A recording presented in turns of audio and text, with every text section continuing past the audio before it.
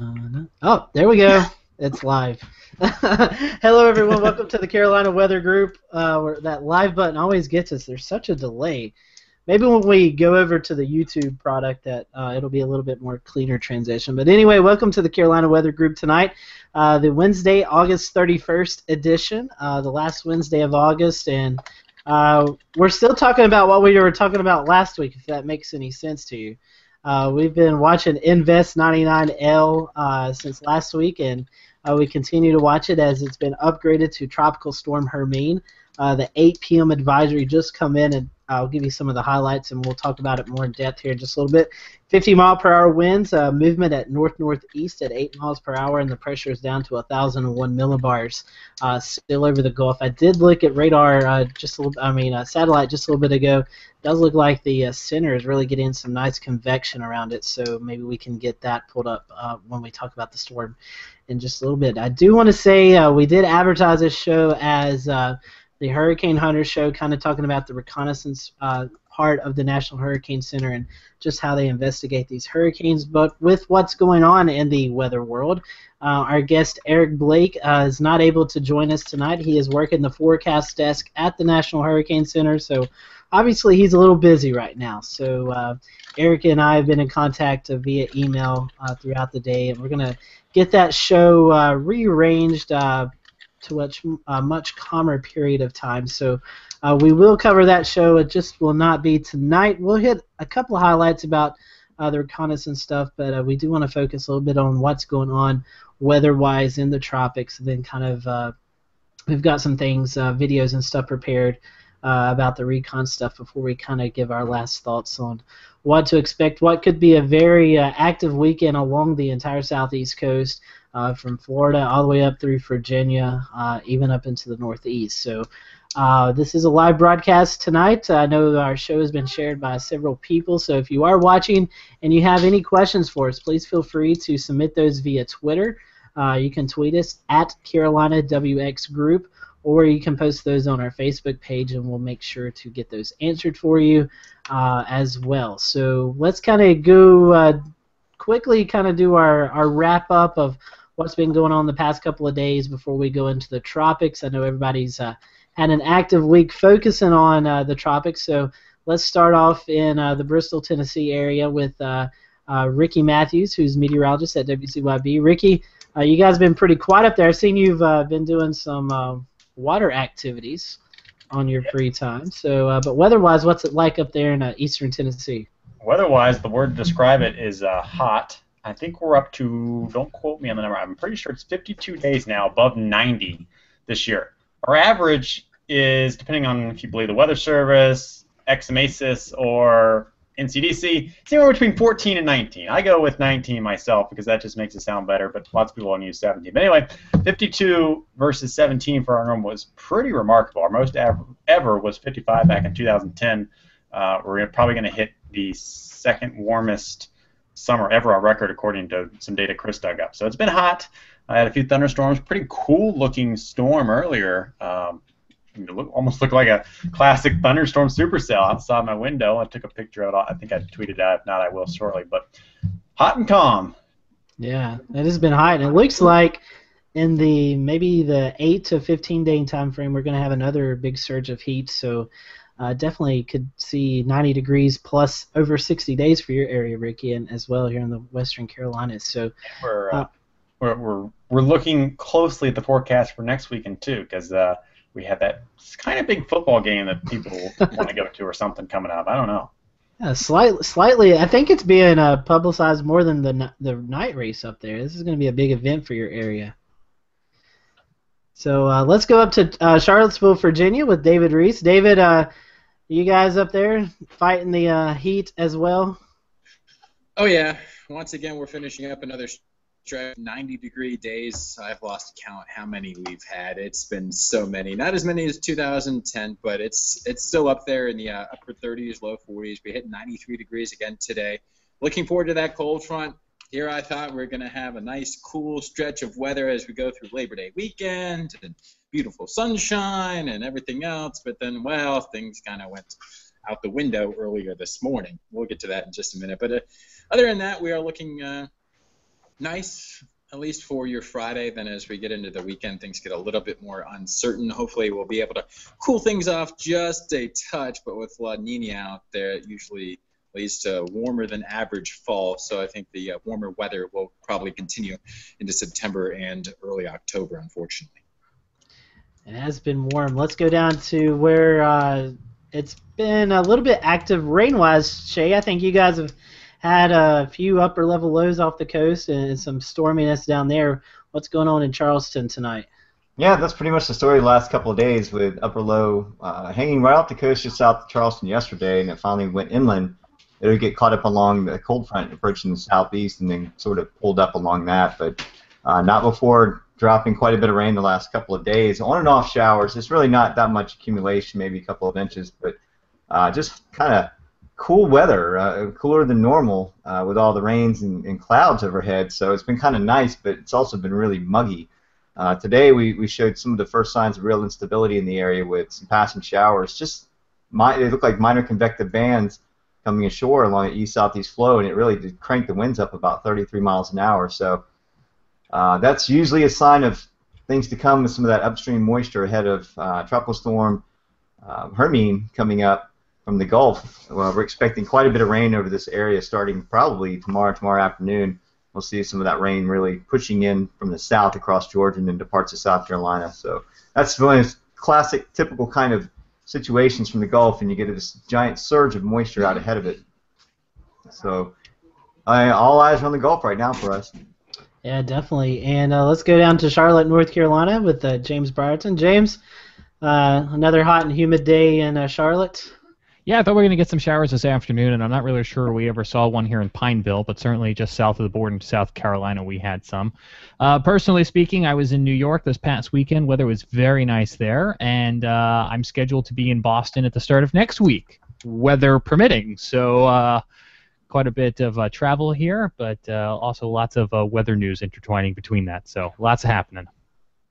Definitely is, and let's get to a familiar face who you guys all who have watched our show or listened to it, you know, Gary Stevenson, chief meteorologist up in the Raleigh, North Carolina area. And Gary, I assume you're going to finish out the how many ever people's on here. You're hot in Raleigh, right? It's been hot up there too. Yeah, it's been hot, but I want to make this perfectly clear right now. I am sick of the Atlantic Basin hurricane season. I've had it. Poor souls, just getting started. I know, it's sad, isn't it? No, you know, our big story here in North Carolina this week is we've been dealing with Tropical Depression 8, which has been just kind of sitting and doing its thing and not strengthening and looking pretty pathetic. And, you know, we sent crews to the coast to cover this.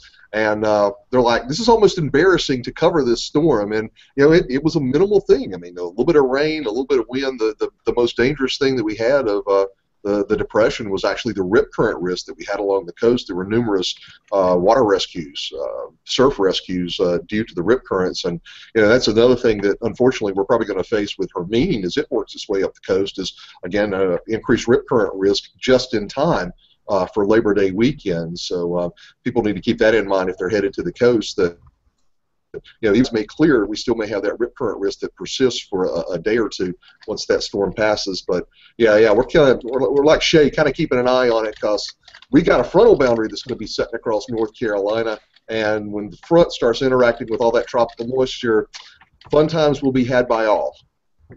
Yep. Did you get your tricked out shopping cart yet? I haven't, but I've got it on order through eBay right now. Good. All right, guys.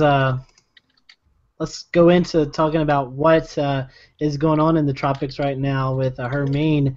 Finally was declared a tropical storm earlier today at about 2 o'clock. First, before we do that, let's kind of talk about the trend the past couple of days. Had it coming into the panhandle of Florida and then kind of hugging or just off of the coastline, the southeast coastline. But as we went throughout the day today, we've seen a pretty big shift. I don't know if pretty big is a good word, but we've seen a shift in the models, and it's now taken the center of the storm more inland, even over your area there in Raleigh, Gary. Yeah, when that initial forecast with the GFS came out, the operational GFS came out about midday today, and we saw that forecast shift that came more across the central part of central and eastern North Carolina, I think everybody just went at that point. Because that was a fairly significant shift to the west. And then the big question was going to be, was the Hurricane Center going to shift their forecast at 5 o'clock based on some of those new model runs that were coming in? And, certainly that's a game changer right there. I know we're still, 48, 72 hours out from this thing moving across North Carolina, but certainly a lot of the models are in a tighter agreement that this thing's going to make its way across central and eastern North Carolina. For geographical reference right now, we're thinking somewhere along the I-95 corridor. And when you've got that moving in, you've got a frontal boundary that's going to go stationary over the state interacting with that system. We talked about it last week with inland tropical systems. Not only are you looking at heavy rainfall, but you're also looking at gusty winds, and you're also looking at that possibility of isolated tornadoes. And there's been more than one time that I've seen an old boundary sitting over North Carolina and a tropical system come in, and all of a sudden our tornado threat gets bumped up. And right now, also the scary thing is, I think personally, is this thing's probably going to come in at night, at least in North Carolina during the night. So not only are we having possible tropical system tornadoes spinning up, which are relatively difficult to see on the Doppler, but also people aren't going to be able to see them. Some concern about the timing of the system, but like I said, I think all the meteorologists from Georgia up through the Carolinas into Virginia took a big gasp today when that GFS model dropped in.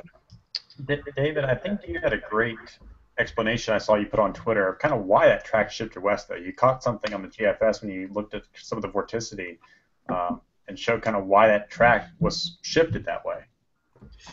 Yeah, and the funny thing is, I kind of joked about it. I saw that little vort lobe kind of swirling there in the Great Lakes and Midwest there in Indiana and Ohio, and I was just like, if things slow down with Hermine, and then if that decides to be a little stronger than forecast, it could just kind of try to Fujiwara things around and bring it back closer to the coast. I vaguely mentioned that to one of the weather chats that I'm a part of, and I was mostly joking, and then sure enough, the following day I started to see hints of it, and then this morning it's just like, well, like Gary was saying, it's just like, all right, now you're talking about more of an inland runner along Interstate 95, and that's kind of one of the reasons why is that just so slow. Hermine, that is forecast to come in a little bit slower. You have that vort lobe there in Indiana trying to get into Kentucky and then Tennessee, and then you just kind of have that wrap in, and guys brought up the tweets there, the deeper red colors there, that's the 500 millibar vorticity map,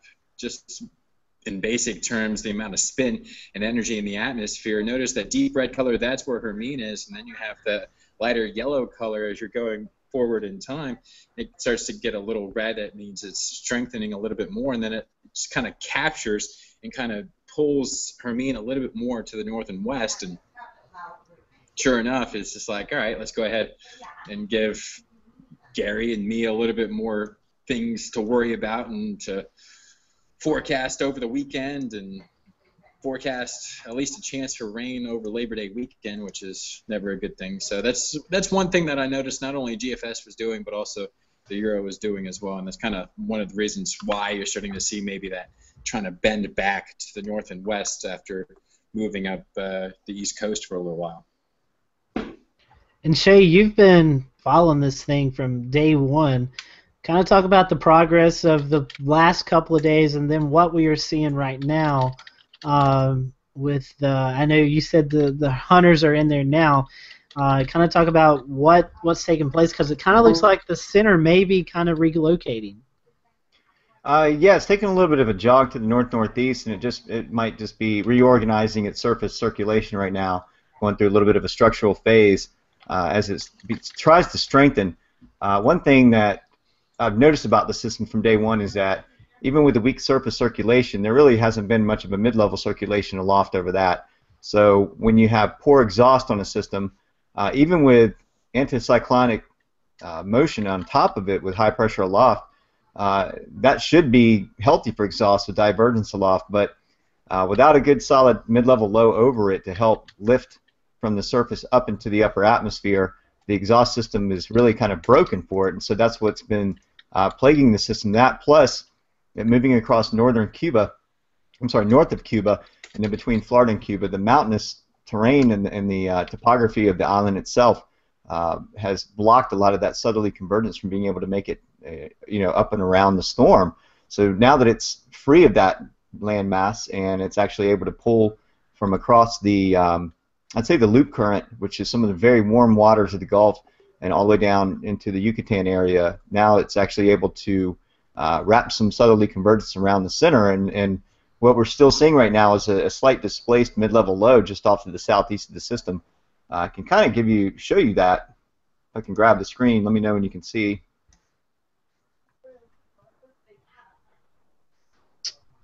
We got it. Good? Yep. All right, this is the earth.nullschool.net map. It updates every 3 hours, but it's pretty good guidance. So for any of the viewers out there that are looking for, how do I find out what's going on in the low, the mid, and upper level atmosphere as far as wind and air motion goes, this is a pretty good product to use. And this is the surface right here. I put a little circle right where the surface low is right about now.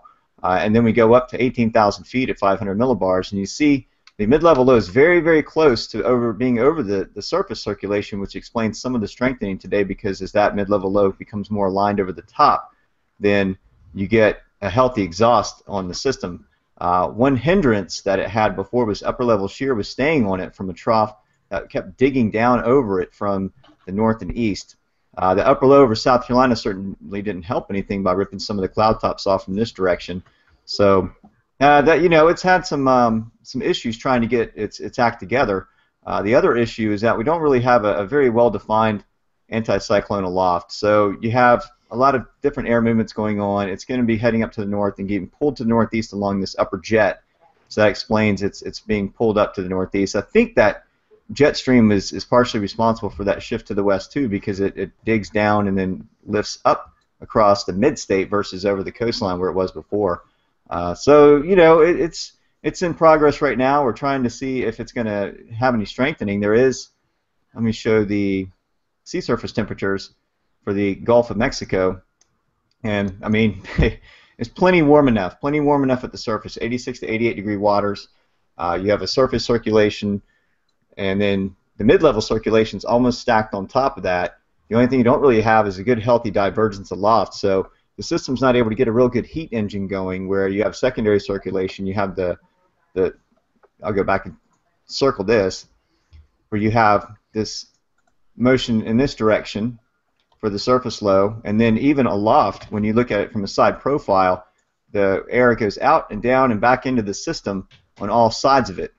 And so that's your secondary circulation. That's what really drives these storms to build in intensity. And we just haven't been able to get that engine going yet. So we're on engine number 1. Yeah, I'm sorry. I was looking at something else. I can't. Let's see. Shay's videos. Oh, okay. There he is. I thought we had lost Shay there for a second. Let's talk about intensity, and I'm going to bring this up. A couple of shout-outs I want to give. Thanks to Mike's weather page and our buddy Levi Cowan at Tropical Tidbits. This is kind of the intensity model. These are a lot of our models that we run, and this is kind of keeping it a tropical storm, but we have seen a few of them peak up into maybe a low in Category 1. So what do you guys think? What do you think, as Shay was talking about the warmer waters of the Gulf, how much do you think that will affect its intensity as it moves towards the Big Bend area of Florida? Well, I think a lot of that's going to have to do with what we've been talking about, too, which is exactly where the storm goes. If it spends more time, of course, over the Gulf, the more chance it'll have to intensify. But, the last few updates, kind of as it moved further west, we're already kind of talking about a less intense storm, especially as it gets up into the mid-Atlantic, into the northeast. So I think those are kind of the two things we kind of have to weigh here. The more time we spend over the water, the further west it's going to go. We got a lot of moving pieces, and I think that's the thing we got to convey to the general public, too, who probably are just catching wind of this and maybe have some recollection of Invest 99L that we were talking about last week, but from the public perception, I think that really just disappeared. So I think we really kind of have to set the table new and fresh, because people kind of, if they were following it, probably lost track of it over the weekend. Which brings me to this, and we can include intensity if you guys have anything to add to that. Gary, David, I want to ask Ricky when he comes back. Shay, you as well. You guys all have big outlets that you can get information out, TV-wise and via Wind Alert with you, Shay. How hard has it been to talk about this system? I mean, we were talking about it this time last week with it being Invest 99L. We honestly thought by this time last week it had already made landfall and have done whatever it was going to do. But it kind of just set in the Gulf. It really went through a rugged period where there was not much to it. So we're going on 10, 11 days. I know we're all tired of it. We've joked around. I've joked around how we should retire Invest 99L and Hermine, even if it doesn't do anything. You know, it should go away just because it's been much of a hindrance. But how hard has it been to communicate this throughout the duration? Gary, I'll let you start, and then David, you and Shay and Ricky can join in. You know, sometimes I wonder how the public actually, I mean, because really we've been dealing with Gaston, which became a major hurricane. We were dealing, especially in North Carolina, with Tropical Depression 8. And now all of a sudden we've got Tropical Depression 9, which finally became Hermine. But I think most people in North Carolina were actually focused on Tropical Depression 8 because there were indications that that was going to become Hermine before TD9 did. And I think there was some concern about that system because I saw a lot of misinformation get out over the weekend about how bad TD8 was going to be because people were actually confusing it with Gaston, and it didn't really help the matter that we had some national news organizations that kind of sent out some bad things on social media to confuse people farther. But I do believe that some people have been confused just a little bit for the very simple fact it's like, okay, I'm hearing about a tropical depression off of our coast. Now all of a sudden there's another one that's going to affect us. But I think what it was is because 99L was kind of off everyone's radar. Hey, it's down in the Florida Straits, it's in the Gulf of Mexico, it's away from North Carolina, and then all of a sudden we've got this thing heading northeast and potentially impacting North Carolina into the week, into the first part of the upcoming weekend. But I think at this point people are starting to catch on that we're dealing with a second storm here, and this is going to be a lot more impressive, and it's going to be a bit more hazardous than what we dealt with TD8. Yeah, I mean, it was definitely entertaining trying to differentiate between the two, TD8 and then TD9 down in the Gulf of Mexico. I mentioned TD8 just because, well, people go to the Outer Banks of North Carolina from Central Virginia. They like going there for vacation, so I talked about that a little bit on over the weekend and earlier this week. And like, hey, rip currents would be probably the biggest threat, maybe some squally weather if it gets close enough. But I make sure to like, hey, TD number 9 we'll also have to worry about even as we head into Labor Day weekend. Even if you're still heading down to the Outer Banks, you're still going to have to worry about it. So try to make sure to differentiate the two and give at least the time each deserved. And of course, today with everything kind of shifting to the west, I definitely started hyping it up a little bit more. And by hyping, I mean actually like talking about it for more than about 10, 15 seconds. Now it's just like, hey, this depending on where it goes. If it goes more east, not as much rain, maybe a little cloud cover. That'll be about it. If it comes more west, it could be more of a rainmaker. It could be more of a problem. So we'll fine tune this over the next couple of days. That was pretty much the second half of my weathercast today, outside of that cold front. So it's definitely something that you have to relay to the public, not only on air but also on social media and everything else, like I've been trying to do, because I mean, a lot of people still get their news from not only the news, but also on social media. So I was trying to make sure that, hey, things have changed a little bit. This does happen with tropical systems. They sometimes have a mind of their own. So we'll get things figured out before the weekend. So stay with us, and you guys will get the most accurate forecast as possible. David, speaking of social media, I saw this tweet the other day. Someone asked, so when did they change the tradition of naming tropical storms? Invest 99L? Seriously? Who made that decision? So I know the conversation has come up about whether or not this bad boy needed a name in order to make it easier to communicate. Ricky, was that something you guys ran into with your communication plan, that with all these different invest, tropical depression, tropical storms, sometimes it would just be easier to have a common name attached to a storm? I mean, and granted, we are in the mountains, and I think our people who care may be a little bit lower just because of where we're at. I can't really say personally I had a whole lot of confusion with this system, at least people who have asked me about it. And in fact, I haven't had a ton of interest in this system either from my viewers. But we did talk about it a little bit, and I used the Invest name. When it became Tropical Depression 9, I said on air what we've been tracking over the past couple of days, and yes, I use the word tracking, over the past couple of days, saying, you know, this is the same system, what we called Invest 99L, that's now in the Gulf and is formed into Tropical Depression number 9. So we kind of followed the chronological order of how the system formed. But I can totally see your point, though, James, about, you know, people getting confused about it. I mean, I think when the Hurricane Center put out a public advisory and was putting Gaston by mistake in one of their updates and their tweets, I think even some meteorologists get confused. And I know I was too. I was getting confused and losing track of what number was which. So I can't blame the Weather Service, Hurricane Center, or the public trying to keep track of all these. Not to mention what's happening in the Pacific near Hawaii as well too. So we got a lot of names bouncing around. Did you guys want me here at 8:30 just to kind of give a quick recap of the 8 p.m. advisory for folks who might just be joining us and kind of what we're talking about here on our special live show tonight? Yes. Give me 1 second. We had a tweet just come in from Annette Gillette. She is asking, what is the forecast going to be for the Southport area of North Carolina on Friday?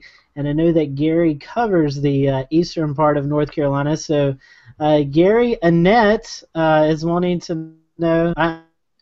Wanting to know what she should expect in Southport on Friday. Well, right now, we're going to have the frontal boundary over the area. I think there will be a chance for showers early in the day on Friday, but as we proceed into the afternoon, I think rain chances are going to start increasing. They're certainly going to get heavier later in the afternoon, into the evening hours, and continue through the overnight. As a matter of fact, Southport area right now could be in a significant bullseye for anywhere from 5 to 7 inches of rainfall, some gusty winds. I know the latest wind forecast from the Hurricane Center actually put some tropical storm force winds near our coastline as that system moves through overnight Friday, and the winds would actually develop again on the current forecast, 5 o'clock Wednesday forecast from the Hurricane Center would actually develop mid to late Friday evening. So wind speeds increasing, continuing through the overnight, and then dropping off on Saturday morning. Again, I think the bulk of this thing is going to come through the Southport area, probably, again, late Friday afternoon, Friday overnight, early Saturday morning. And I would not be at all surprised in it if you got crystal clear blue skies if this thing keeps moving by Saturday afternoon, and it should be a nice afternoon by then. But again, from Friday afternoon especially into the overnight, early Saturday morning, that's when the bulk of this system is going to be affecting parts of the coastal sections and eastern parts of North Carolina. All right, Annette. I hope that helps answer your question as you are on the Southport. And while you're down there, if you're visiting on vacation, I suggest eating at Fishy Fishy or the Frying Pan. Can't go wrong with either one of them. Good places. We give you weather and food recommendations. That's right. That's a must when I go down there. I have to eat at one of those two places. But go ahead, James. I give you the floor. Thank you very much. I don't have food recommendations, but perfect transition off of what we were just talking about. This is the latest forecast cone from the National Hurricane Center. And if you are just trying to get caught up on all the different storms that are happening right now, we are talking about the storm that last week you might have heard as Invest 99L made its way just north of Cuba, kind of snuck over the Keys into the Gulf of Mexico, and now being forecast as a tropical storm to make its way towards the big curve there and portions of the panhandle of Florida by the time we look ahead into late Thursday into Friday, when it could be impacting portions of South Georgia. Then kind of the big question, and you'll notice in the forecast cone, of course, it gets wider and wider as the days go out because our confidence in the forecast gets a little bit more uncertain. We're looking at different model runs and different scenarios, so by the time we get into portions of late Friday, beginning of the holiday weekend, we could have a storm that's somewhere in the Mid-Atlantic, affecting the Carolinas. That's the best kind of guess right now. And as Gary was just mentioning, it's gonna good news for us is it is gonna move out of the Carolinas by the time we really get into the heart of that holiday weekend, which is great news for us here in the Southeast. It's bad news for anybody living in the Northeast, or maybe if you have travel plans in the Northeast, because it is essentially going to be affecting a large portion of the Mid-Atlantic coast and portions of the Northeast. But if you look on the map there where it says 1 p.m. Sunday, 1 p.m. Monday, that is a very large area. And it's not necessarily that the storm is going to get bigger and bigger and bigger as it goes up the coast. Again, this is kind of that area of uncertainty. We have a feeling it's going to be somewhere in this area, whether that's parked over the New York metropolitan area or is hundreds of miles out to sea is still yet to be determined. But either way, it's definitely going to affect you if you're along the coast, regardless of the storm's actual location, because of things like rip currents, which has already been a problem up and down portions of the Northeast, Mid-Atlantic, and even portions of the Southeast coast. And here's just a look from GOES East, the satellite that's keeping an eye on this right now. The latest water vapor image, you can kind of see where the storm is as it, again, is anticipated to kind of come ashore into the Big Bend of Florida here. And I heard somebody give a statistic earlier in the show or before the show started. When was the last time a tropical storm or tropical cyclone made landfall in Florida? David Reese, did you have the answer to that question? Well, a tropical storm hit earlier this year, close to it. Last time we were talking about hurricane watches and warnings. Oh, okay. Last time the hurricane watch was issued was back in 2013. This is for the Big Bend region, so like the Tallahassee, WFO. So that was, let's see if I can't find that tweet to help me jog my memory, but it was last hurricane watch was for Tropical Storm Karen in October 2013. And then the last warning for the Big Bend region was Hurricane Ida in 2009. So it's been a long time for areas up in that direction. And it's also a good time to start talking about the storm surge potential as well, because we should probably talk about that since the National Hurricane Center is starting to issue some storm surge maps and forecasts and warnings and everything else. So I know, James, you probably have that available for us. We do, and I know that's one of the things we want to hit tonight, as well as talk a little bit about the Hurricane Hunter aircraft that they're using to investigate the storm. But let's talk a moment about tropical storm warnings and hurricane watches, because we got this question in from Tim Pounds, and I'm wondering maybe if Gary or Shay could take this question. Tim is a little confused, and I don't blame him. Why has the National Weather Service issued both a tropical storm warning and a hurricane watch for essentially the same area when in truth the official forecast does not actually call for a hurricane at this point? Anybody in particular want to take this one, Gary? You know, actually, we had that similar situation with Tropical Depression 8 off the North Carolina coast. Even though TD8 never became a tropical storm, it was forecast to become a tropical storm. Hence the reason why we had a tropical storm watch for the Carolina coast, or parts of the Carolina coast, and then a tropical storm warning as it got a little bit closer, because it was forecast to become a tropical storm during its interaction with our coastline.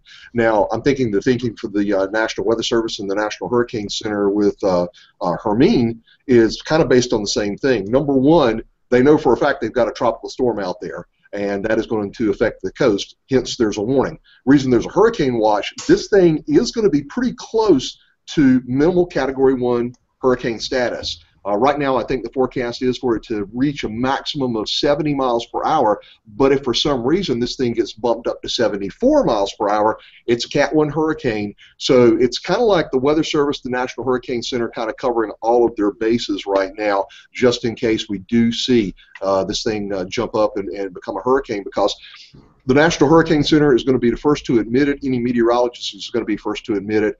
Forecasting a track on a tropical system is relatively easy compared to an intensity forecast. That is still a very elusive thing to lock down on the intensity on some of these storms. And Shay, if you want to jump in and add something that I may have left out, go for it, buddy. Oh, no, I mean, you're absolutely right. I think really what it comes down to is what is imminent and what is possible. So the warning means basically it is going to happen. You're going to see tropical storm force winds or tropical storm conditions in your area. The hurricane watch means that it's possible you may see that. I can't remember the timeline. It's either 24 to 48 hours, I believe, for the actual time when you may see those conditions occur. And even if you have a tropical storm of 60 miles an hour, that doesn't mean you still can't get gusts from squall lines in excess of 70 to 80 miles an hour and some of those higher spikes. So, you know, it really comes to be a matter of, you know, if they want to get the word out, they know that it's going to become a moderate to even strong tropical storm. They would probably put a hurricane watch out every time, just in case it does become that right before it hits the coast. Shay, That I'm helps. wondering if you can assist us, and I know we're talking a lot about trying to determine the intensity of this storm, and I want to talk a little bit about what was the promoted topic of this week's show before this kind of became the big week's news, and talk a little bit about what the Weather Service, the National Hurricane Center, in conjunction with the Air Force, is doing right now as we speak, and has been doing and will continue to do, to get those observations, because we looked at that satellite a moment ago, and this thing is out at sea, so you've got some buoys, but they're kind of scattered and few and far between. So we want to kind of show you folks, and we had talked about talking about this on this week's show, the Hurricane Hunter aircraft, and these are some really honestly some vintage planes that are flown out into the storm and to actually get observations, weather instruments attached to the plane flying through the storm. And so what we're looking at right now on Shay's screen from our friends at tropicaltidbit.com is some of those observations that are coming in right now. And we're going to play some video in a moment to kind of show you exactly what this plane looks like and how these instruments work. But before we do that, and while we got that queued up, Shay, can you just kind of give us some detail on what you're seeing with the data that's on your screen right now? Sure. Right now, the AF307 is leaving from the Gulf Coast to head down into the system as one is finishing up. So mission number 10, NOAA 3, has already finished up their interrogation of the system. And what you see here is the pattern that they put out for whenever they study a tropical cyclone. They usually try to go in quadrants of the system. This one being the northeast quadrant. This one over here being, let me get the tool out here, this one being the northwest quadrant. They studied the southeast quadrant and somewhat of the east over here, because a lot of the convection of the system has been focused on this side of the storm for the last 24 hours. So they put a little extra effort into this area of the system to find out what the highest winds were. And what they do is they drop what they call drop sondes, and they drop these instruments down into the system that actually get wind readings. They do take live wind readings from the wing. They get information from their drop sondes, and then they determine what the mean sea level pressure, what the winds, what all is going on with the system at various levels. So this one right here at the surface shows 50 to 55 knot winds on the close eastern side of the system, and you can see that most of the strength is really just based on this area right here. And this is another one of the reasons why it took this system a long time to get a name, is because most of the convection and the activity was off to the southeast side underneath that mid-level low. So there really wasn't a lot of high energy going around the system. There still isn't now. So I mean, we only got 15 to 20 knots of wind along the northwest quadrant of this system. And so this is one way that the hurricane hunters and National Hurricane Center can get more data. Other than that, without these flights, we would never be able to get true physical data except for the surface observations from buoys, or what's called the Dvorak technique, where you actually take satellite imagery. They take advanced scatterometer swaths over the system to find out what microwave energy is sending back as a vertical profile over the system. Several other things feed into that, and they can kind of determine when it becomes a tropical storm or hurricane. But this is much more exact way of saying, yes, this is absolutely a tropical storm at this point, and it is today, since the winds were consistently above tropical storm force value. So that's one of the ways that they are able to determine it. You can see this graph right here shows some of the information that they have, and here's your top speed here at 50 miles an hour. I'm sorry, 50 knots. Probably a little bit lower on the base for what they put out for the 8 p.m. update at 50 miles an hour for the system. You can see the pressure is down to 1,001 millibars. So there's this is where they get their consistency for the lowest pressure. This blue line being the pressure of the system. It looks like there's been a little bit of a jog for it in the pressure itself. Normally you would see something like this, a divot in the graph where you could actually see where the actual center of circulation is, but I think that was a little bit further off the graph earlier. And so this is just another way that they can tell. Gary, if you have anything you can add, you're quite the pilot here. Maybe you can add to this. Well, the biggest thing I was going to say is they're not vintage airplanes. Oh, I'm sorry, Gary. I was wondering if Ricky was going to jump in, but yeah. They're classics, though, aren't they? No. They're some of the Air Force's finest. I mean, the designs have been around for years. I mean, the C-130 Hercules that the Air Force uses has been around. Oh, God, what, Ricky, 40, 50 years? I mean, that thing's been around for a long time. Same thing with the P-3 Orion that the NOAA folks fly into. But I think Hurricane Hunters are using the J model on the Hercules right now. I don't know what the model is on the P-3 Orion that NOAA is working with. But I think it's amazing that with the technology that we have today, there are two things that I do not see changing in the weather world in the foreseeable future, and that's number one, flying aircraft into hurricanes to get readings, and weather balloons. They with all the satellite, with the drone technology, we are flying drones into tropical systems now, but they can't drop the instrumentation that the P-3 and the C-130s can do to give us an overview of what these storms look like. And it's this data that really helps tremendously with the forecasting of where these systems are going to end up in time. And I suppose that's what always kind of surprised me was you have a lot of this 21st century technology that's out there now, but these are some really well built machinery that has been around for a while. But man, it really does a really good job. And I think I probably cut off Ricky, so I'll stop talking for a second so he can share his thoughts. No, I mean I agree with what Gary said. It's still amazing the information we get from this, but think about it on a land-based scale. We can use all of our best modeling data, but what do we still use for surface ops? You use thermometers and ASOS stations. What do you use for determining if there's a tornado on the ground? Lots of times weather spotters.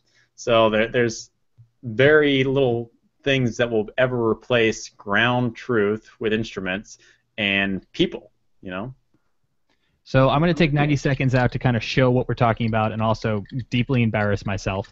This is a package I did in 2009 while partaking in a program, kind of a student reporter program with CNN. So I'm going to play this just so you can kind of get an idea of the type of plane we're talking about and the instruments that they're using aboard this plane, and we're going to totally ignore my production value. Hopefully this works.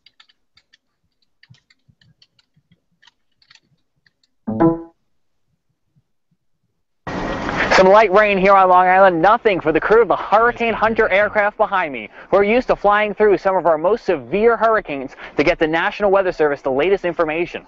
They stopped here at Republic Airport as a part of their week-long severe weather tour.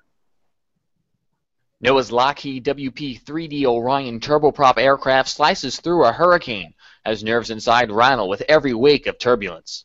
Because as a pilot, I was trained to fly to stay away from bad weather, and now that's my mission, is to fly into bad weather. The plane itself is just a 1976 P-3. It's not structurally enhanced at all. There's a lot of scientific gear in the back that makes it special, but up here, it's pretty much an airliner. Once inside the hurricane, the crew releases a probe to measure the storm's power. The data is then sent back to the Hurricane Center in Miami. Long Island hasn't seen a major hurricane in over 2 decades, but the threat still remains. So the problem you have here is just like you mentioned, you can go a whole generation without a substantial impact from a hurricane, so it becomes a story rather than something someone lived. And I think the challenge there is convincing people that this threat is real for them, because even though it's a rare event, it will happen again. So we come up here to remind people, don't let your guard down. It's been a while since Long Island's got hit by one. Who knows what this season will bring. NOAA's going to announce the official forecast on May 21st. And we'll see what the season shapes up to be. At Republic Airport on Long Island, I'm James Brierton. I report for CNN. So again, that was about 2009. That's why you saw then director of the National Hurricane Center, Bill Reed. They were doing their kind of publicity tour before the start of the season to kind of come on out. My computer's a little frozen, but hopefully I'm going to keep talking. Hopefully you guys can still hear me and kind of just show the type of aircraft, among some others, that they are using. Good job. Good job. I dug that out. I dug that out today as our fallback.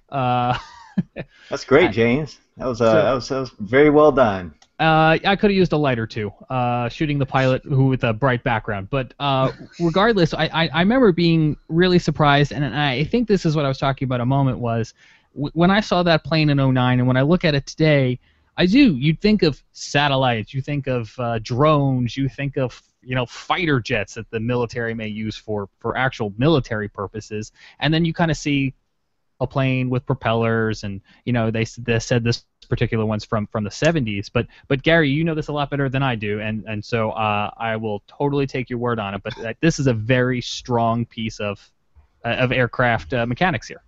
They do, and here's the trick. This is one of the reasons they use these prop planes. Number one, jet engines do not handle high amounts of water intake, and that's exactly what you're going to get with a tropical system.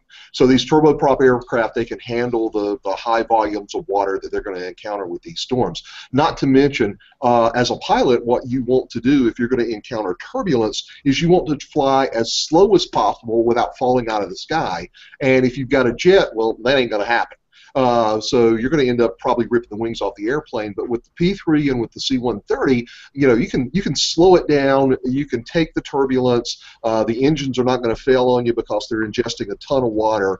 But I'll be honest with you, I learned something in the package. I didn't realize that that P3, and I'm assuming, I don't know if that's the same P3 they're flying today, was a 70s model. So I'm assuming it's been overhauled. I do know when I flew with the Hurricane Hunters back in 2001, they were just transitioning to the new C-130J Hercules.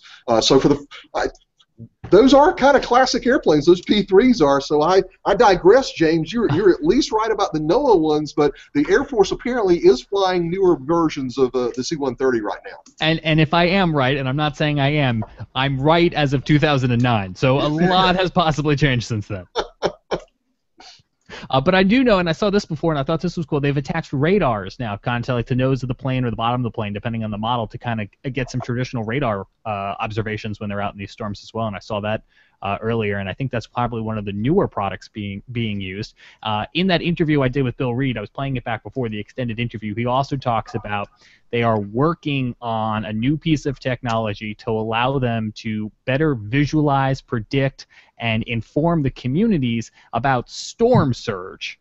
Well, fast forward to 2016, and I'm pretty sure we're getting a test run of exactly what he was talking about in 2009. We'll show that in a second as we're looking at Ricky's face. Hey, Ricky, we were peering in on your screen a moment ago as you were showing Google Earth there. But Shay, would you be our best expert to talk a little bit about this new storm surge kind of visual representation they're trying to use right now in the Big Bend of Florida, and I'll put it up on the screen. Sure. Actually, before you put that up on the screen, let me kind of give an idea of where they're coming from with this. I had the extratropical storm surge.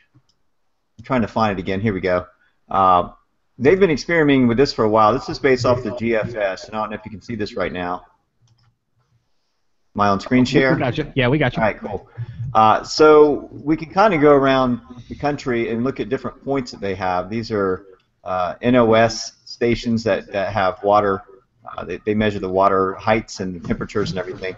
So for the Gulf, we have these points, and you can see here in St. Petersburg, Florida, the forecast for the storm surge for the system is in the black here. The blue line represents the normal tidal mark where it would be, and then you can see where it's verified already, and you can see St. Petersburg's already verified about 1.5 feet over what it was going to be for today. It's expected to be higher tomorrow, passing the 4 foot. It's actually going into high astronomical tide mode at this point for the St. Petersburg area. So if we go a little further up into the Big Bend of Florida, this is also going to be a concern for Apalachicola, Appalachia Bay. What is it? I think it's Waukesha Bay is another one just to the south of that, north of Tarpon Springs. Cedar Key, you can see the surge here early Friday morning going well over the high astronomical tide value at about 9 feet. So you're talking about a little over 4 foot of difference. So they're calling for basically here about a 4 foot storm surge in this model. And if we go up to Apalachicola, you can see, the distinct differences here. So, when they get into the storm surge modeling, I'm sure that they're factoring one of these into it. There's probably many storm surge models that they factor in. They've probably done some work with the local colleges, maybe University of Southern Florida or some of the other coalitions, cooperatives, to come up with this information. So kudos to them for coming out with it, and I'm excited to see how well it's going to verify for this year. And if we go to, I'm trying to find out where it is again, because I had it up on the screen. I think I might have it here on the screen. Yeah, it's prototype. There we go. And you have to just sign in a disclaimer that you understand. It's an interactive map, so you can kind of go in and you can tinker around with it and find out what the storm surge is going to be. Storm surge inundation map. This one's also a part of it. And we click continue, and you can kind of zoom in on this and figure out maybe what you're looking at for your area. So it's a really good product. It looks pretty good so far. You can do inundation with intertidal layer, which goes a little further inland, up rivers and into the estuaries and wetlands. And you can kind of zoom in. It gets on the high resolution side. So this is probably part of NOAA's Digital Coast, that they come up with these studies, and they actually use LiDAR equipment to go around, and they define the landmass as is, and then they do the storm surge. They add these products into it. So if you do inundation layer only, then you have greater than 3 feet above ground for a lot of the yellow areas here in the blue. Greater than 1 foot as you head inland, that goes a little bit higher up. But for the most part, I usually try to stick with the extratropical storm surge model for that. But if we go up further here to the north, you can see where the storm surge definitely increases. So you're talking greater than 3 feet for these areas, just like what we saw in the ET model, in inundation layer only. Even some of this surge comes up to 6 feet. So it's a really, really, really good product to use, and you can actually see how that spans out. Whoops, let me get off there.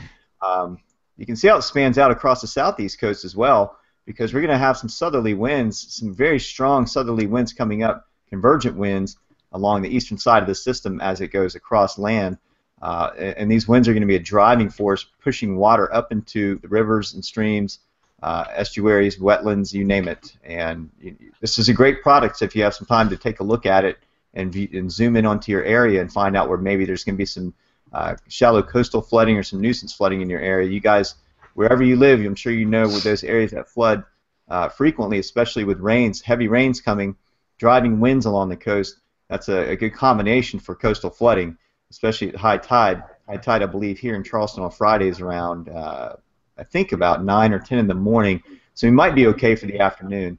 But other areas down in Florida, they're not going to fare so well. Their titles times are different down there. So if you get a chance to take a look at it, I don't know if anyone else has anything to add to this.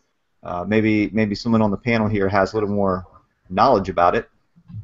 I just wanted to mention for a second, Shay, the wind field on this is slightly larger, it seems, than most tropical storms, especially as it's going to undergo that kind of interaction with this trough that's coming down.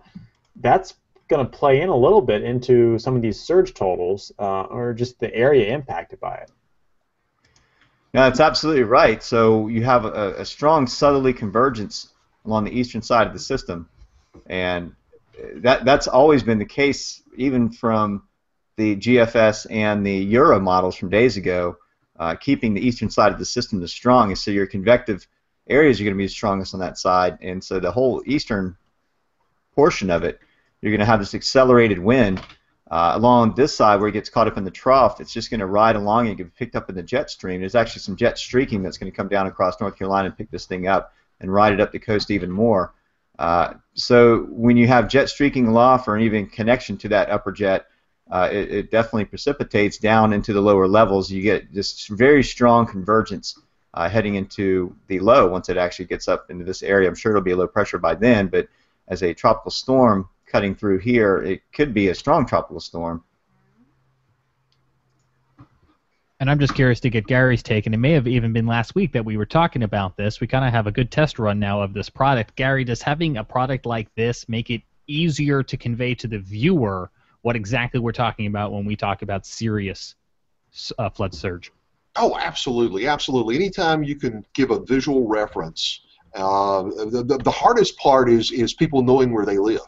It amazes me today that there seems to be some kind of reason why people just don't exactly, when they look at a map, have a good good general idea of exactly where they live or where they commute or where they work. So, that's always a very important thing. But I think anytime you can give visual reference to the possibility of something such as a storm surge, which is so dangerous when you have these tropical systems, I think it's fantastic. As a matter of fact, our WSI system actually has a surge product, and we've had it available for over a year now, but we haven't had a chance, thankfully, to use it. So this is probably going to be our first opportunity, because like Shay was pointing out along the South Carolina coast, right now it looks like the potential for the greatest surge in North Carolina may be along that south-facing coast, say from Calabash down across to the Cape Fear region right there, with the way this storm is going to affect us here in North Carolina. So it's going to be interesting to see how that product actually fares with this system. Absolutely, and as a New Yorker, I'm happy to see this product rolling out, because I know it was a big problem in the New York area after Sandy. So we'll wait and see if this joins the conversation in the Northeast area again, as they are kind of right now inside this big area of uncertainty. Scotty, I know we have some viewer questions as we come up to 9 o'clock. I'm willing to put them up on the screen, but I wasn't sure if you had a particular order. If you wanted to read them off, I'll throw it back up to you. Yeah, it doesn't matter. We can do that. I'll go with the first one that was submitted a little bit over about 26 minutes ago. So thank you for everyone who's watching tonight. We've got a lot of positive comments on Twitter. Chandler is wanting to know, and I'm going to give this to Gary since this is his area. Chandler is driving to Boone from Raleigh around 10 a.m. on Friday. What should the wind and the rain be like as I drive to Boone?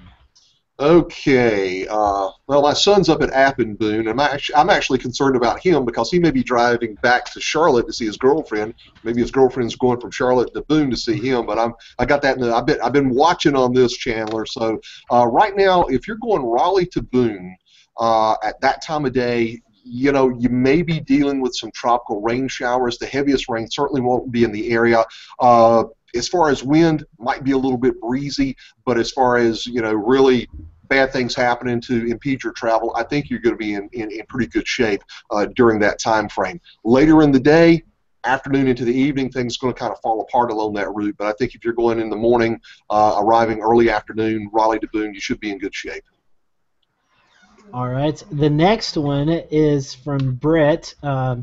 He is a high school student going on a cross-country trip this weekend, cross-country for his high school, wanting to know what the rain's going to be like anywhere between Shelby and Asheville. So that's kind of my area. So I'm going to pop up a graphic right quick, and I know Shay's got to run, so we'll try to get this off here in just off in a little bit so Shay can get back. But this is from Grant Gilmore. I got to find my tab. Here it is.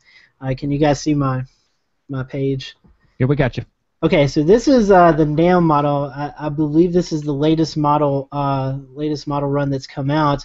And Grant was kind of picking up on something that I was concerned about, especially here in the Western Carolinas, and Gary knows a lot about this, and so does Ricky, is the upslope potential. So if this track continues on the trend that it's going towards, or maybe even a little bit more westward, we could start to see some orographic lift with the over western North Carolina. So right now, I don't think we're going to see a lot of heavy rain in North Carolina, but if that track continues to go a little bit more to the west, we could see some upslope flow, especially in the foothills and the eastern slopes of the mountains, that we could see a lot of heavy rain. And I believe that's what the NAM is picking up here on this model that Grant Gilmore just posted about 30 minutes ago. So that's something definitely to watch right now. I wouldn't bet on a lot of heavy rain in western North Carolina at the moment.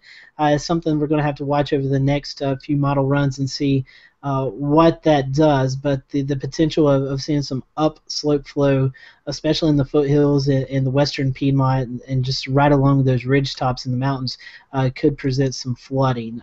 Gary, you have anything to add on with that, with your dealings of upslope flow? No, you're right on the money, man. If this thing shifts a little bit farther to the west, which with the latest GFS, it seems to be kind of on track, but we'll see what the models, again, we're a couple of days out. But you're absolutely right. If we bear a little bit more to the west on the track, then that orographic lift is going to kick in, and we would see a lot more rainfall across western North Carolina. So overall, kind of a wait-and-see situation at this point for the western part of the state. All right, and I think, James, you have the next one put up? I do. I have the next one ready to go here. It's a question about the chances of tornadoes with the storm. Why do some tropical storms produce tornadoes? It's worth noting this individual is asking kind of about the chances of tornadoes where they are. We've messaged them back to find out exactly where they are. We're waiting for that answer. If they're still watching, do let us know. But I'll ask David Reese to kind of, in general, talk us through with tropical cyclones, David. Where is the largest threat of seeing tornadoes and why? I mean, one of the largest threats is actually in some of the feeder bands that swirl around the center of circulation. They like to spin up tornadoes just because they're going counterclockwise around that low pressure, and then depending on the local topography, you might have winds going a different direction, and then you all of a sudden get a quick spin up. I know they typically form on the northeastern side or the right front quadrant of the storms, so that's definitely something that we'll have to watch for the Big Bend region, and also Tallahassee and the rest of central and eastern Georgia, and also up into the Carolinas. And like Gary was saying earlier, it's like you have that front there. Well, the front is basically winds changing direction. Well, you have something kind of moving over. You can get a quick spin up there, so I can let Gary kind of answer what he expects there in the Carolinas, but it's also a concern up here in Virginia as well. There's going to be that frontal boundary that moves through on Thursday, but it's going to try to get pushed back towards us, towards the west. So where that frontal boundary exists, it'll help squeeze out a lot of rain and moisture, and also the potential for some quick spin-ups just in the nature that those things like to spin up. I'm kind of losing my train of thought there, but Gary, you can pick it up for the Carolinas and what you kind of expect there. Yeah, and yeah, we talked about it earlier. Many times we see a tropical system interacting with these frontal boundaries that are setting across the area. And like you said, that's the key. You've got the friction that's helping to cause variations in speed shear. That means the winds are slowing down at the surface, but they're maintaining their speed higher in the atmosphere, so you get a certain amount of rotation that develops there. You also have winds coming in from different directions because of a frontal boundary over the area and the spin of the low of the tropical system. So you've got a lot of ingredients coming together that can give you these quick spin-ups. Now, the problem is that we face with these tropical initiated tornadoes is they don't tend to live long, and sometimes they can be very hard to see even with the Doppler radar, because a lot of times the radar will actually shoot over the top of these tornadoes and don't pick up the rotation. Not to mention, right now it looks like we're going to see this storm come in during the night, so as far as somebody actually seeing a tornado, that could make it even trickier as well. But again, the main threats that a lot of inland communities are going to see: possibility of heavy rains, possibility of isolated tornadoes, and again, that possibility of strong gusty winds. Though, over much of North Carolina, this has been fairly dry over the last week or so. Rivers and streams are down, so widespread flooding not that much of a concern, though we could see some localized flooding if we get some heavier rains over certain individual areas. And I do want to apologize to Brett. He goes to Gardner-Webb University, so my bad on that. I apologize. So, and Gary Chandler says you have eased her mind. So, thanks for that info. Very good, very good. All right, we have a couple more questions that are circulating around on Twitter. I'm not sure which one of our panelists are going to want to take it. Maybe we'll just do old-fashioned school. Raise your hand if you have a thought or something you want to share here, or we'll just go for it. But Leon wants to know, hey, if the jet stream moves eastward, why do most tropical systems start off moving westward? Anybody in particular want to? Otherwise, I can take this one because it took me a second to figure out what he was talking about, but then I figured it out. And I guess I understand from a public's perspective in our neck of the woods, a lot of the weather, generally speaking, moves west to east. But these guys are powerful enough to kind of become big weather makers in themselves, aren't they? David. Yeah, I mean you get the westerlies in the tropics, so you kind of have the easterlies in the mid-latitudes, you have the westerlies in the tropics, and you just have those westerly winds just kind of pushing everything back off towards the west, and that's why you have everything kind of just moving from east to west in the tropics. And then once it gets north of a certain latitude, 23.5, it's like, all right, it can kind of start getting picked up by the mid-latitude systems, which usually impact and affect the whole of the United States. So that's why yeah, the jet stream that we normally talk about, that Gary, Ricky, and I normally talk about, yeah, it goes from west to east, but in the tropics, you have the winds going in the opposite direction. So that's the basic answer as to why tropics and tropical systems, like the tropical wave that just came off Africa, you have that going off to the east. So it's a rather, there's a wind graphic that I'm trying to think of. Let's see if I can find it. If anybody can add to I think that. I know what you're talking about. Yeah. It'll take me a second to pull it up, or for you to pull it up. So I'm going to ask this next question, and we'll circle back around to it. And by the way, you can tweet us questions at Carolina Weather Group. That's Carolina WX Group on Twitter. One more question here, and I think. By the way, it's the easterlies and the westerlies and the mid-latitudes. My bad.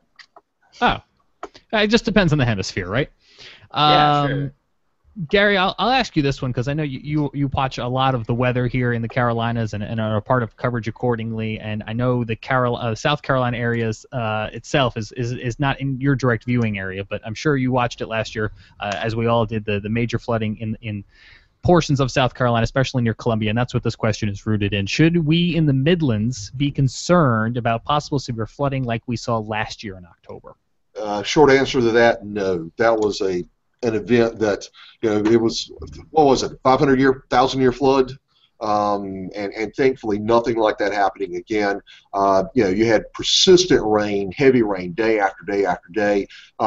This situation is going to be pretty much like we're seeing in North Carolina. You're probably going to end up seeing maybe 2 to 5 inches of rainfall. Again, some areas could see localized flooding, but as far as widespread heavy rainfall that would possibly trigger flooding rains over the Midlands like you saw last October, no. The only way that could possibly occur with this system is if it stalled. If for some reason it hit the brakes and it slowed down or just stopped altogether, that's not going to be the case. Again, localized flooding, flood-prone areas, potential there. But as far as widespread flooding to the extent we saw last fall, no, thankfully that should not be the case. Real quick, David, was this the map you were looking for? Where we're looking at the winds here in the atmosphere and kind of displaying them? Yeah, I mean, that's one of them that you can use. I also had just the general schematic of one that I messaged on Facebook real quick. And that just kind of gives the broader global scale as to the easterlies and westerlies. Sorry, I had it backwards. I'm fighting a headache right now, but I had it backwards. So you have the easterlies in the tropics and the westerlies up aloft. So it's where the wind comes from. But yeah, that kind of also sums it up. And you also have some of the ones in the higher up in the atmosphere as well. Fantastic. I apologize for putting you on the spot, David. Gary, thank you for your insights on flooding, and we'll go over Scotty, who I think has another question. Yeah, I have one for David. David, this comes from Shirley. She said, can you ask David what he thinks we can expect, if anything, in Page County, Virginia, camping on the South Fork of the Shenandoah? Oh, Page County, Virginia. Let's see. We can expect. It depends if it trends a little bit more to the west, which was a trend that we saw earlier today. Then you can definitely pick up a little bit more in the way of rain, and of course you have the Blue Ridge Mountains right there along the eastern side of Page County, and that will help bring out some more moisture as well. So that's definitely something that we'll have to watch for.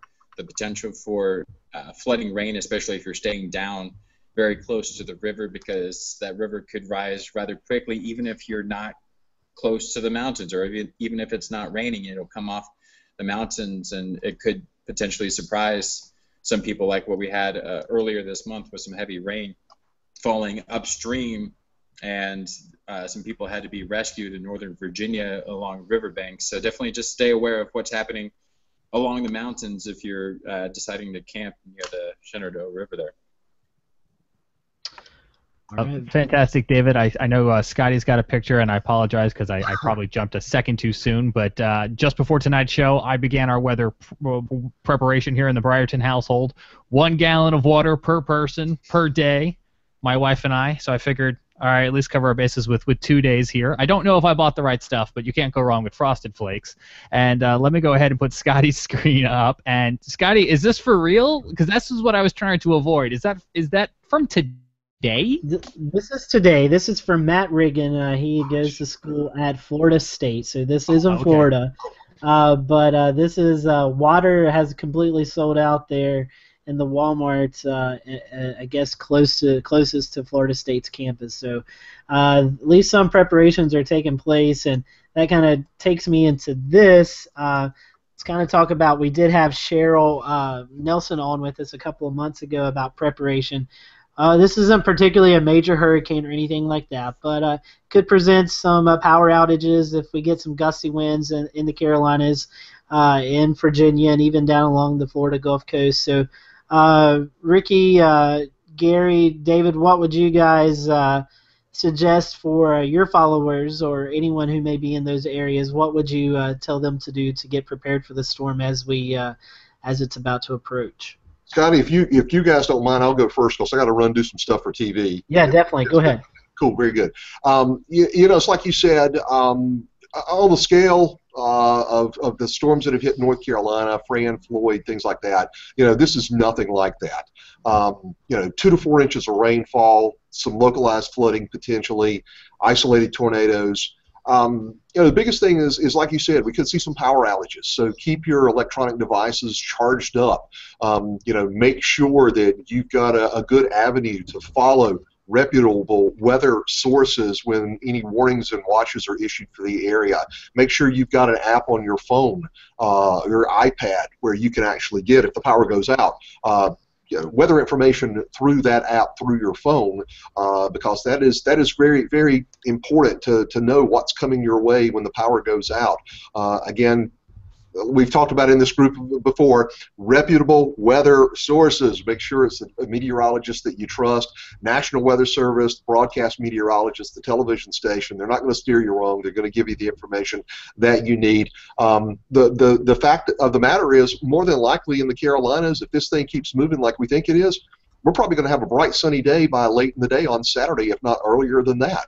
But again, we've got to get through Friday afternoon, Friday night, early Saturday morning, and again, the main threats: isolated tornadoes, possibility of heavy rain, localized flooding, some gusty winds, power outages, debris on roadways, travel at night, Friday night. Probably going to be some of the most hazardous times that there's going to be. Traveling down a road, pouring down rain, gusty winds, you can't see, tree comes down, power lines come down. You know, that's the dangerous stuff that you've got to watch out for with this system. Thankfully, by the time it reaches North Carolina, it should be fairly weak. But again, like we've mentioned all through this program, even a weak tropical storm has a lot of nastiness that it can throw at you, so can't let your guard down.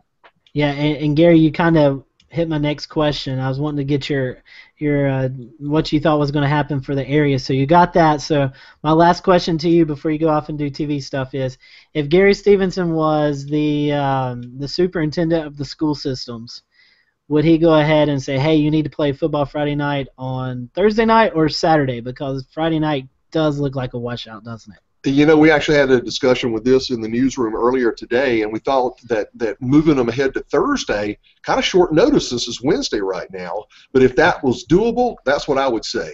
Friday night, that's going to get real tricky. Saturday is going to get tricky as well because the fields are going to be mush if we end up getting 2 to 4 to 5 inches of rainfall across the area. So of those three options, I would say Thursday's the best option right there. Yeah, I think there may be some last-minute decisions there. I do believe Friday night is a washout, so if you can play your football games Thursday night or maybe even go into Monday of next week, I think that's the best bet. All right, Gary, thanks so much. We'll let you go off and get TV. Thank you for joining us tonight, and we hope that you're feeling better. I know this has been a crazy week for you, and then all this tropical stuff thrown on to you. All right, appreciate it, guys. Everybody stay safe out there. Thanks, Gary. Can I pose the same football question to David Reese before he has to go off and actually do his day/evening job? Because I know Tim Pounds, who sent in a question earlier today, is involved with football outside the Savannah area. We've got some tropical storm warnings kind of up the Alabama-Georgia line on that side of the state. So football Friday in Georgia, David, any thoughts? football Friday in Georgia probably will get delayed or postponed in some form or fashion, especially for the southeastern half of the state. Let's say, from Blakely through Macon up to, I can't remember the name of that town, but basically from the border of South Carolina, South Carolina, Georgia. Augusta? Interstate 85 is. Oh, 85. No, Interstate 85 is. Lake. I can't remember that. There's a lake there. Yeah, there's a lake there, and I can't honestly remember. I forecasted the other side. I'm not familiar with the eastern side of Georgia's topography, but basically from Interstate 85, where it comes into Georgia from South Carolina, basically from there down to Macon over towards Blakely, south of Columbus, I think games are going to be a little hard to come by Friday afternoon and into the evening. North Georgia, you're good to go. Upstate South Carolina, North Carolina, you're looking okay. Here in Virginia, we're looking golden for Friday Night Football, so not to worry about that. However, as we talk about home openers around the college football scene on Saturday, that could be a little different, especially here in Central Virginia. So we'll keep our fingers crossed that everything kind of goes to the east here. However, sports director actually mentioned it to me earlier this afternoon that we have a new football coach here at UVA, Bronco Mendenhall. The last time he was here, BYU played UVA. He was the coach, and there was an absolute torrential downpour, lightning delays, 2 hours, so on and so forth. So who knows? Maybe Bronco just likes playing in the rain here in Central Virginia. Blake Hartwell was the... Yes, yeah. That's it. I didn't hear anything after that because I was looking at the map. I do want to mention this. This is quite funny from our guest, former guest Matt Lanza. He said that as of 2 o'clock today, there was a big spike in the stock of Lowe's Home Improvement Home Depot. So if you own stock in Lowe's or Home Depot, you may have made a little bit of money today. So this is a weather show, restaurant tip show, and now we do stock news. That's right. So, anyways, let's get off here. Ricky, David, you guys have anything to kind of, as we wrap up, talking about? I guess we've not really had a lot of topics to talk about, so I guess we're a little all excited about this. But in hindsight, I don't think it's really going to be a big deal.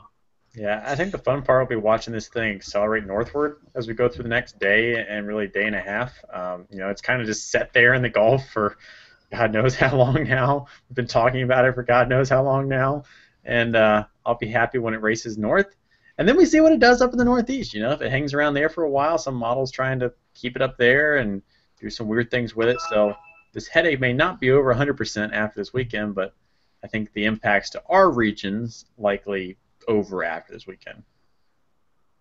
Oh yeah, and I'll be interested to see what kind of storm surge they see in the Appalachian Bay area, basically from Apalachicola all the way over towards, say, the Crystal River and even as far south as the Tampa Bay area, because anytime somebody sneezes the wrong direction, you can get storm surge up in that portion. But I mean, they've been through this. It's been a couple of years, but they've been through this. I went to school in Tallahassee, Florida State, so I'm somewhat familiar with the topography and everything there. If this storm comes up, strengthens, hits Apalachicola, hello Windows. If it comes up and hits Apalachicola, then they'll be on the wrong side of it. It's a funnel. That's what that bay is. It's just a funnel, and it'll all go towards like the St. Mark's area, and it won't be good for them. But other than that, kind of glad Florida State's playing in Orlando, because Orlando will have a chance to dry out. It'll be interesting to see. Also, I was looking at things Panovich tweeted about earlier. It seems to be heading more east than north right now. Coming up at 9:20 Eastern time on this Wednesday, the 31st. So it'll be interesting to see if that's a longer term trend or if it's just kind of a little wobble. So that'll be something I watch for the next 12 to 18 hours. And I guess we won't mention about what's coming off the African coast now, will we? And with that, we are going to end tonight's show, and we'll see everyone next week. I think, Ricky, we may see everybody before next week, depending on how this goes, either on social media or right back here on YouTube. At least some of us, if not all of us, depending on what this storm does, because we got the Carolinas in the bullseye. So Yeah, we'll do we have a definitely- marketing department? Trust the Carolina Weather Group to keep you covered. We'll make That's right. weather great again. That's right. Yeah, stay with us in all seriousness. We all have access to the Carolina Weather Group Twitter and Facebook page, so we'll all be posting updates throughout the rest of the week and throughout the weekend. And like James said, if things do get crazy enough, some of us may jump on and talk a little bit about what's going on in the Carolinas. But definitely is going to be a little interesting here, as like I said, we haven't really had much topics to talk about lately. So here it is. 'Tis the season, right? I think the last point we made was valid. It's a tropical storm. It's going to have impacts, but this isn't the end of the world. It isn't the biggest storm we've had ever. We're just all a little giddy because we haven't had a tropical system in a long, long time. That's right, and it's and like we talked about, it's been around so long. It seems like it's just I don't know. It's like it's been there, and we've all talked about it, and it's all been hyped up. This has probably got to be one of the most talked about, hyped up tropical, whatever you want to talk, entity that's been around in a while. So I'll be glad when it's over with. Yes. Well, until then, we have quite the holiday weekend in front of us. So stay safe, be prepared, and if nothing else, you'll have lots of Frosted Flakes and bottles of water for the next time something happens. That's right. And next week we're going to be talking about the tropics. We kind of left it open as an open discussion, maybe to kind of review what happened with Hermine, maybe to talk about what's going on along the African coast. 40% chance of development in 5 days? Yeah, and whatever else may pop up. So I need a buzzer for this show. Anyways, we're going to be talking about the tropics next week, and then the week after that we're taking the week off because NWA is taking place up in Ricky's area, up in the Hampton Roads, Norfolk area, and then the following week we're going to kind of recap what happened there. So make sure to join us over the next few weeks before October. We talk about flooding. So yeah, James has got the sunglasses on. I was getting tired of this really bright light. And with that, we're going to end the show. Everybody stay safe. Stay tuned with us, and we'll give you updates throughout the week.